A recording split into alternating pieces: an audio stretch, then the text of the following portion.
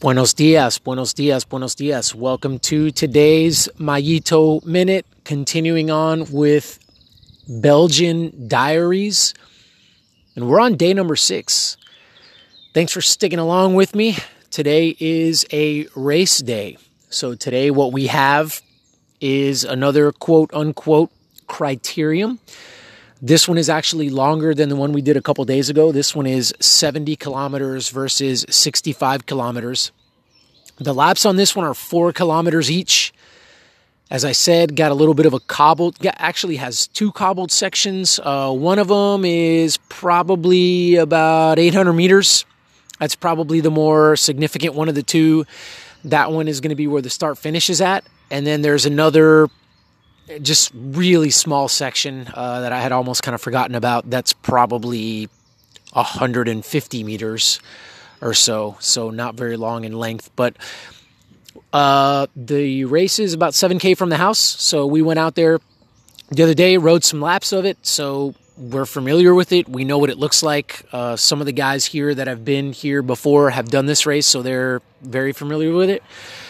So we're going to see how it goes, but I wanted to spend the majority of today talking about the ride that we did yesterday. So yesterday was an off day. We didn't race, but I brought you guys a race recap yesterday, so that's what took up yesterday's episode. But today I want to talk about the ride that we did yesterday.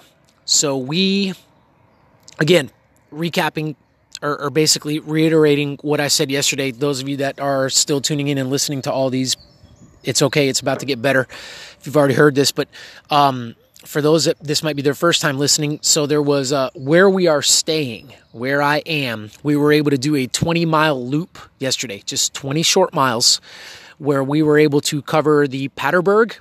We were able to cover, ride the Koppenberg and ride the Tyenberg. So these 3 climbs are 3 of the kind of key, monumental, decisive climbs in the Tour of Flanders, and I was excited to go check them out.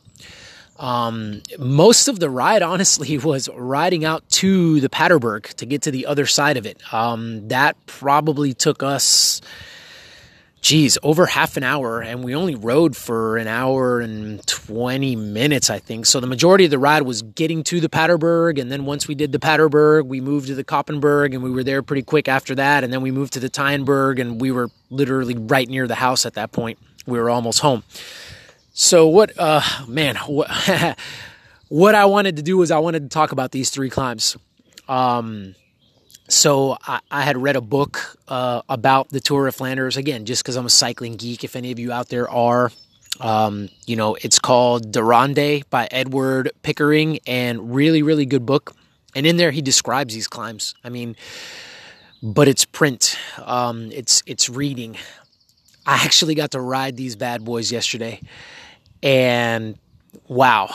But let's start off with the Paterberg, which was the first one that we hit. So going into the Paterberg, it's just it's crazy. I mean, I would say that the most difficult thing about the Paterberg, and I can only imagine, again, the roads here are so narrow.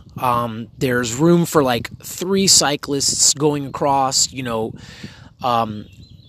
so I can only imagine these guys ripping around this course to do inevitably what they're going to do. Like, they know the Paterberg is coming because they know the course, and there is a hard right-hand turn. And once you make that right-hand turn, you are immediately on cobbles and you're immediately going uphill. A little funny story for me was, so we're doing this route and we have it mapped on a guy's Wahoo.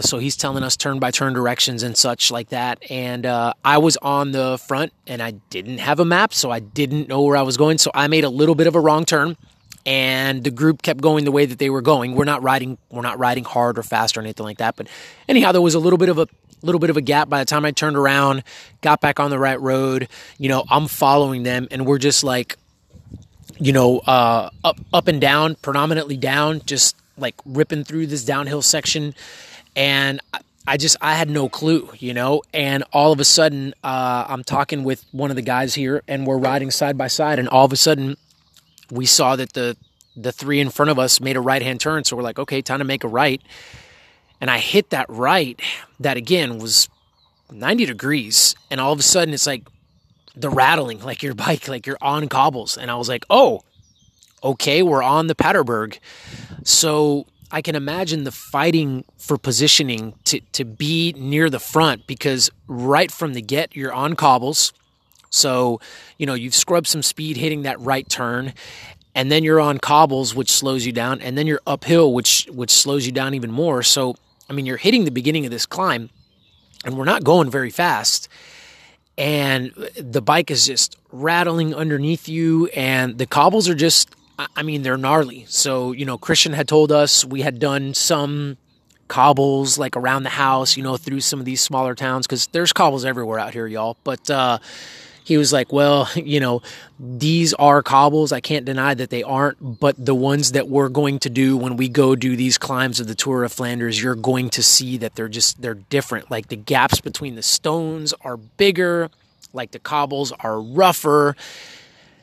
And I didn't doubt him, but it's kind of one of those like wait until you see it type things. And he was absolutely correct. The Paterberg was like horrid. It was like, you're riding, you're like rattling, your skull's rattling, your sunglasses are bouncing on your helmet. Like it was nuts. And so you're just like slogging up this thing, and then eventually obviously get to the top of the climb. There was a really steep pitch. I want to say maybe about halfway. And I said, you know what, let me stand up on this thing and see how that goes. And let me tell you something. I stood up, and it's kind of not a good idea. Like literally because of the pitch, because of the cobbles and the rattling of the bike, like you try to stand up and you're just inevitably going to put more weight on the front of the bike. And like, I felt the rear wheel kind of slipping on me and stuff. And so I was like, nope, time to sit back down. So anyhow, that was the Paterberg. Long-ish in distance, but again, we roll, right? So I'm going to put the Paterberg down. We roll. We're on our way to the Koppenberg, and one of the guys that's here, he had ridden he had now ridden the Paterberg because that was his first time going up it, so he had done that. But he did the Koppenberg one day. He did it by accident, he says. He says that he was just out riding, and it was actually raining, and he found himself at the Koppenberg, and he rode up the Koppenberg. So he had done them both, and I couldn't help but hear him and Christian talking as we're heading over to the Koppenberg, and Christian was like, so which one do you think is worse, like the Paterberg or the Koppenberg? And kid's name is Justin. Justin was like, no, the Koppenberg. And Christian was like, yeah, I agree. And I was like, so what does that mean? And he, Christian was like, well, the cobbles are rougher than on the Paterberg, and it's steeper and it's longer. And I was like, holy cow. Like this is, that one was hard. This one is going to be, even harder. Okay. I'm in. And so we get to the Koppenberg. The Koppenberg has a, straight run into it. So there's no turn coming before it. But again, you can imagine that there's riders trying to fly up the right side and trying to fly up the left side, because again, you've got there's a flat cobble section, and then you hit the climb. And when you hit the climb, you hit the climb, it's straight. So you can see what's in front of you the whole time. And I was riding it. I wasn't riding it easy. I was having a little bit of a dig at it. Just, I don't know. I was excited, and I just wanted to kind of feel it out a little bit. And I had my moments where I was doubting my ability to be able to get up this thing without having to stop and walk. It was nuts. I really, honestly, there's not a description here that's going to do it justice. You would just have to come out here and ride it for yourself. It was gnarly. Yes, the space between the cobbles were wider. The cobbles were rougher. It was nuts, y'all. It was absolutely brutal. I was like, holy cow, this is unbelievable that these guys are racing up this when they're racing up this. And so the Koppenberg, I was just happy to have my life back after I got up that one. So we crest that one, regroup, and then, easy spin off to the Tyenberg. The Tyenberg, for those of you that know your, and the Koppenberg is like a little bit tree lined, so really, really beautiful. And we were actually on the canal path, and you could see it. Like you can see 2 rows of trees. And like really full trees though, not just like, like very full trees, but there's a very distinct path in the middle of those 2, and that's the Koppenberg. So it's kind of neat because you can see it from a ways off. Like you can see it from a distance because all you have to do is look and find those trees, and then smack dab down the middle of those where they part is the Koppenberg. So anyhow, off to the Tyenberg. So the Tyenberg was the last one that we did. It's called the Tom Boonen Hill. Boonen has launched several attacks on this one to be successful to win the Tour of Flanders. And this one was really, really close to the house.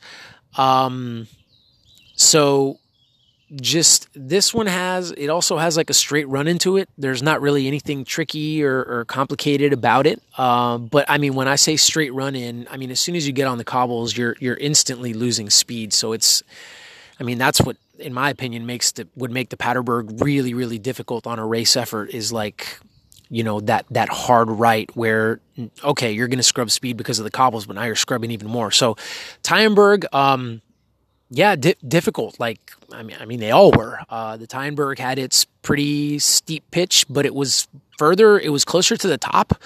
So it was kind of one of those where like you hit the steep pitch, but then you kind of knew that it was going to be over soon. Like you were going to be done climbing altogether. That being said, there were cobbles that go over the top when it flattens out. So, you don't just get to the top and then the cobbles are over. The Koppenberg and the Paterberg, that's pretty much what you had. Like as soon as you got to the top, the cobbled section was over. This one had cobbles for probably another, I'm having trouble remembering, like maybe 50 to 75 meters. So the Tyenberg, I mean, again, not much else to say that I haven't said about the other 2, just hard, good hard racing. So anyhow, it was just such a blast to be able to do this kind of a ride out here. I mean, that was part of what's making this experience so neat is, I'm learning and I'm growing so much as I race out here and as I compete and as I test myself and do all of that and push my limits like in a race effort. But at the same time, we've got these days out here where we're just going for easy spins in between races and we're able to do really neat things like this because of where we are. And I'm super grateful for that. I mean, I'm super fortunate, that I get to do these kinds of things and really, really cool. I can say that I've ridden these climbs now, which is nuts, and something that I won't forget. But just the utmost admiration for that you. And we talked about this at dinner last night. Like you gain a different perspective for the different levels that exist out there when you do something like we did yesterday. So you ride those and you realize how hard it is for you to get up those on a recovery day where you're riding easy to get to these climbs. And then you go, oh, and these guys are going to do a 260 kilometer race where they're going to do these 3 and lots more of these kinds of climbs. And they're racing it, and it's not just about isolating the climbs. It's not just about, the Paterberg and the Koppenberg and the Tyenberg. It's the race before that climb to position yourself to be as efficient so that you can be as efficient as possible on those climbs. And then it's the race after those climbs when the guys that have the better fitness, the guys that are feeling good, the guys that are wanting to make things happen near the front of the race are going to like possibly attack or accelerate, like, just roll over the top and keep going. I mean, and so how much room does that leave for chilling at the Tour of Flanders? Like if you're if you're, how much of the time is spent, okay, I'm having to like bust my tail and use energy to position myself well. Oh, okay, now I go and I do the cobbled climb. Obviously that takes energy as well. And then, after the climb, I've got to make sure that I stay in contact, and I've got to make sure that I'm here with the same group that I went with. Like, okay, so that whole span of time takes how long? So then how much room do you have where you're actually not doing something like that and you're actually just pedaling your bicycle and you can kind of relax a little bit? And I think what you're going to get from a lot of the professionals that do this, at least this is what I gathered from when I read the book, The Ronde, is like you don't get any time to do that. Like the moment that you decide that you're going to kind of check out and think you're going to put it on autopilot because you're just going from one climb to the next and there's not really a fight for positioning and such, like that's when things are going to go bad. That's when you're going to lack focus, and that's when you may find yourself out of position, or you may be late to the party and now all of a sudden you're in trouble. So anyhow, that's what I got for you guys today. I hope that you guys enjoyed that as much as I enjoyed my ride. Race day today. I will bring you guys the recap tomorrow, and we will go from there. Thank you guys so much for tuning in.